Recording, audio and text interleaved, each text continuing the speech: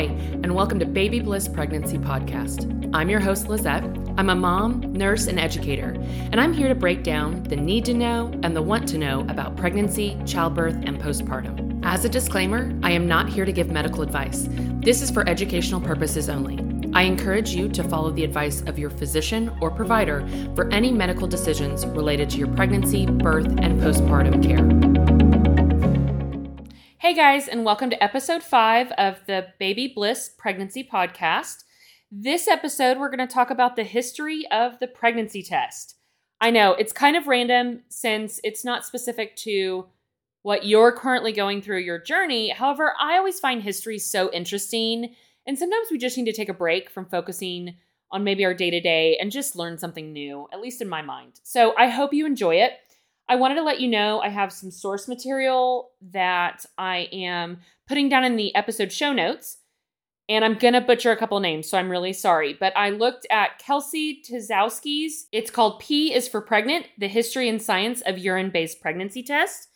And Carrie Rom wrote Before There Were Home Pregnancy Tests on The Atlantic. And last, Linda Rodriguez McRoby wrote 8 historical methods of detecting pregnancy, and that can be found on Mental Floss. But I'm going to go ahead and link all of those for you down in the show notes. Okay, so here we go. We're going to start back with the earliest known record of using urine for determining pregnancy. So this was ancient Egypt, 1350 BCE. I tried to do a lot of searching to see if there was anything before this, and I couldn't find anything. But if I have any historians out there, please reach out. For sure. Because I also looked high and low, guys. Why did they choose urine? Why was that what we were going to use to see if someone was pregnant or not? Anyway, so the Egyptians, if women wanted to know if they were pregnant or the gender of the baby, they would have them pee on wheat and barley seeds. And if the wheat seeds grew, so they'd do this for a couple of days. If the wheat seeds grew, they knew she was having a girl. If the barley seeds grew, they knew she was having a boy. If neither seed grew, then she wasn't pregnant. So the crazy part is, apparently in a study in 1963, they wanted to see if this method actually worked. And they found that it was 70% accurate. I just think that's really interesting. So this test was actually going on for a long time of peeing on a variety of things. And there's actually a version of it that is found in the oldest manual for midwives called The Birth of Mankind from 1540. I think that's just nuts. So moving on from the Egyptians, and they found all of this on medical papyrus, so information that was written down by the Egyptians. In ancient Greece, Hippocrates. So he's considered the father of medicine. If you think of the Hippocratic Oath, that's where the name comes from. So in his writings, he stated that if a woman was suspected of being pregnant, then they could insert an onion or some other foul-smelling vegetable into her vagina overnight. So imagine that you want to find out if you're pregnant, so they shove an onion into your vagina. And then they leave it there all night long. So then in the morning, the way to find out if she was pregnant is to smell her breath. What? Yes. If her breath smelled of onions, then she wasn't pregnant. So I think the idea was that if there's a baby in the uterus, then it blocks the flow of the smell coming from the vagina to the mouth. Because, you know, when you're singing your song, the hip bone's connected. It's apparently the vagina bone's connected to the mouth bone. But I just think that's insane. And can you imagine the odor, the pH of your vagina, pulling it? There's so many questions and so many things wrong with that. Okay, there was another 10th century Persian philosopher. So if you notice, I'm kind of doing this in chronological order. His name was Avicenna, and he would pour sulfur on a woman's urine to see if worms came slithering out of the mixture. And if there were worms, then she was pregnant. I am really not sure what the thinking was here. But interestingly enough, worms in the urine was found several times when I was looking. And I just think they were living in times without sanitation, and maybe that was the problem. So, 15th century, the Distaff Gospel. So this is a collection of medical papers that are focused on women, their stories and information medically. So if a woman was thought to be pregnant, she would, again, pee in a basin, like a chamber pot, and then put a latch or key in the bottom. Then she'd leave it for 3 or 4 hours in the urine, throw the pee out, and then remove the latch. And if there was an impression of the latch on the bottom of the basin, she was pregnant. What?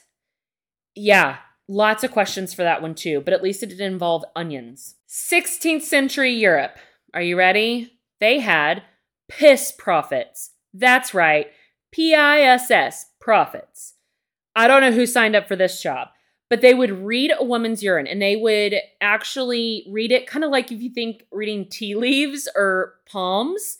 So they would look at the appearance of the urine and it could tell them a lot. And they would look to determine, is she pregnant? And then what's the gender of the baby? Women would go to find out what sex the baby is. And some of them even mixed urine in with wine to see the results of the bubbles.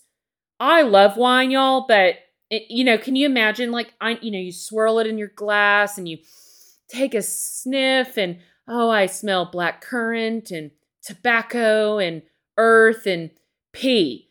No, thank you. But apparently they didn't just assess pregnant women.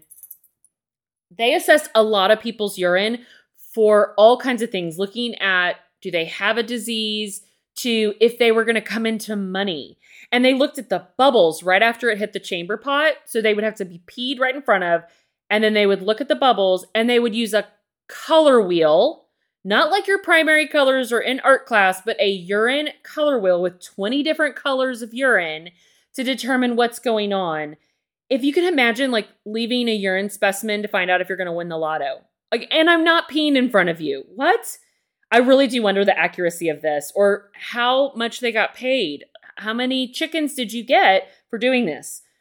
Okay, then in the 16th century, there was a physician, Jacques Guillemeau.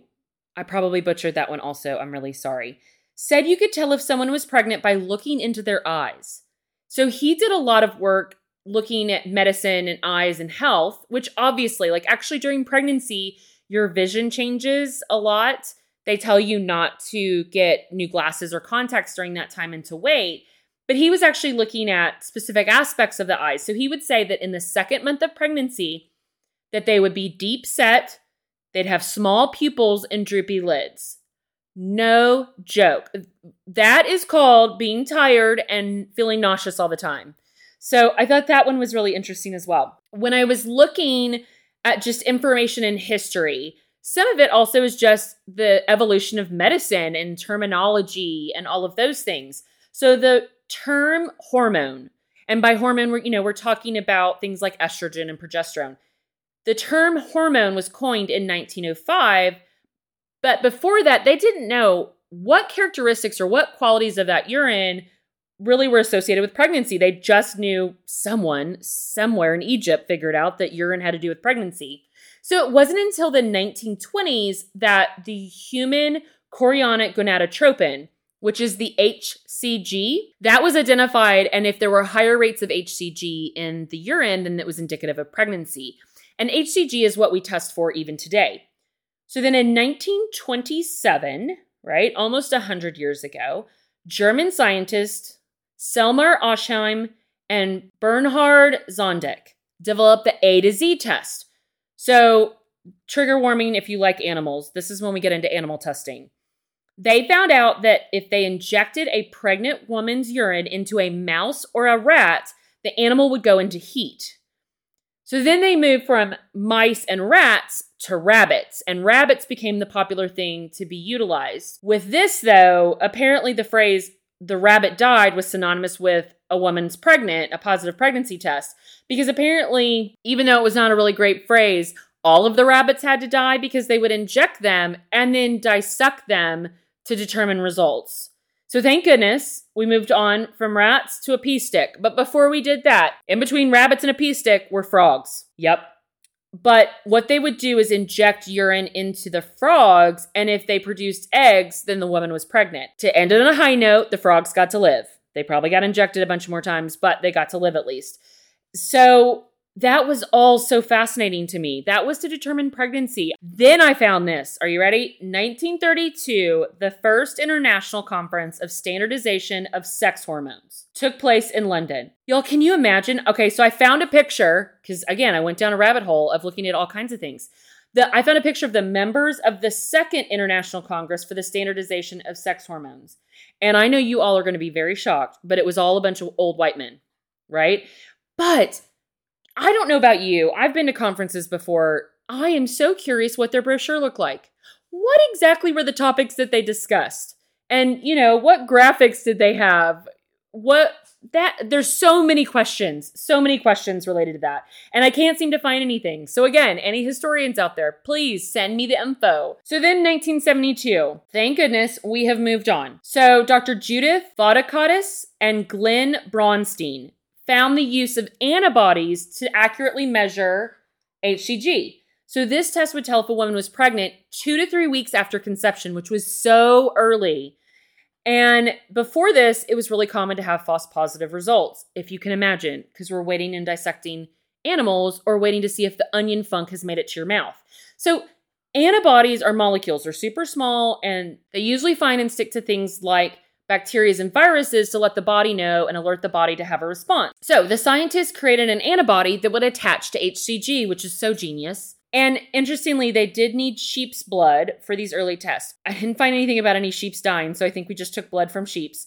And they would attach HCG, the hormone we're looking for, to the outside of sheep's blood cells. And then we would mix these HCG-covered sheep blood cells with the antibodies they created and the woman's urine that they're testing. If all of the HCG-covered sheep cells were clumped together, then she wasn't pregnant. And it's kind of like because the antibodies have gathered them all in a group together, basically. However, if there was HCG in her urine because she's pregnant, the antibodies would go find the HCG in the urine and wouldn't allow the HCG-covered sheep cells to clump together because they're busy finding HCG in the urine. So these two, obviously very forward-thinking scientists, attempted to patent their findings. However, supposedly their research was funded by public dollars, so the lawyers said, you got to share this with everybody. But that's before pharmaceutical companies got a hold of it, and we know where it went from there. Poor scientist. Then, the very defining 70s. In 1971 in Canada, and then here in the U.S. in 1976, the first at-home pregnancy test was developed and produced. And some of the commercials or the advertisements are funny. But the first one was called EPT, and I think they still have them on the market today. And that stands for Early Pregnancy Test or Error-Proof Test. Now, wait before we go into that it's error-proof. And it was available for $10. It was the first FDA approved, before there were other tests, but this is the first FDA approved. And it used the same technology with the sheep's blood. So here you go. It was a kit that included glass test tubes, dropper, and dried sheep's blood, and then the antibody serum. So it's basically like giving a kid's science kit or chem set. It was a 10-step process, and it took 2 hours to get results. It was fairly accurate, though. It was at 90% accuracy for a positive. The EPT was soon followed by the predictor test. And I just thought this was interesting. It was designed by a graphic designer named Margaret Crane, who was hired to the company Organon that produced the first at-home pregnancy test. So she was hired specifically to work actually in the cosmetics line, but they were doing this tour of the company. And she was walking around and saw all these test tubes hanging over a mirror. And she was like, what's going on over there? And that's when they told him, oh, well, those are pregnancy tests. There's chemical agents in there that react to what? A woman's urine to find out if she's pregnant. And so if you can imagine, you're sending off your urine to some building someplace for scientists to do these long tests on. And she's like, what? If the woman was pregnant, a red ring would be at the bottom of the test tube and they could see it in the mirror. And she's like, there has got to be a way to simplify these tests. So she created these at-home kit tests. So I do want you to say a little thank you to Margaret Crane also, because she said women can do this at home. A lot of this timing and the emergence of this reliable home pregnancy test allowed women to find out they were pregnant at home in the privacy of their own home and with their loved ones. They didn't have to wait to see a doctor. They didn't have to wait weeks to find out. But if you can imagine a 10-step process compared to what you do now. You literally pee, you put the stick in the pee, and you get an answer. So I just think it's amazing, though, that she created that. When these at-home tests went out to the public, there was actually backlash from physicians in the medical community. And they had a lot of fear that women couldn't take them correctly. And let's be honest, some women can't take a pregnancy test correctly today. But the reliability was there. And so they thought it was going to take away a lot from laboratories being able to really get a true answer. And then the physicians, if they have false positives. So some actually called for legislation to limit the use of home pregnancy tests. Can you imagine? Oh yes, wait, I can. I can imagine legislation that impacts women in the privacy of their own home. So, okay, now we've gone from the Egyptians and we're peeing on wheat and barley to frogs to a 10-step process. Now, the pee sticks that are available, 20 million are sold every year in the United States. And let's all be honest with each other, that's probably just 500 women buying a whole lot of them because we don't trust the first one. But maybe we should, because we're not having to use up frogs. So what we see today on the shelves was actually developed in about 1988, and it is 99% accurate, and it doesn't use sheep or mice, rabbits, frogs. It does use the HCG antibody created by those scientists in 1972, but it reacts with dye. And that dye is what you see that causes the blue line or the pink line or the symbol to show up saying it's positive. So we do today have the line test, right? Or the ones that digitally say clearly pregnant. Before that, and I have a feeling men put this out. Sorry, any men listening. They used a smiling baby face. And I just picture like the first emoji ever. That's what was probably happening. Or a pregnant belly or a wiggly sperm.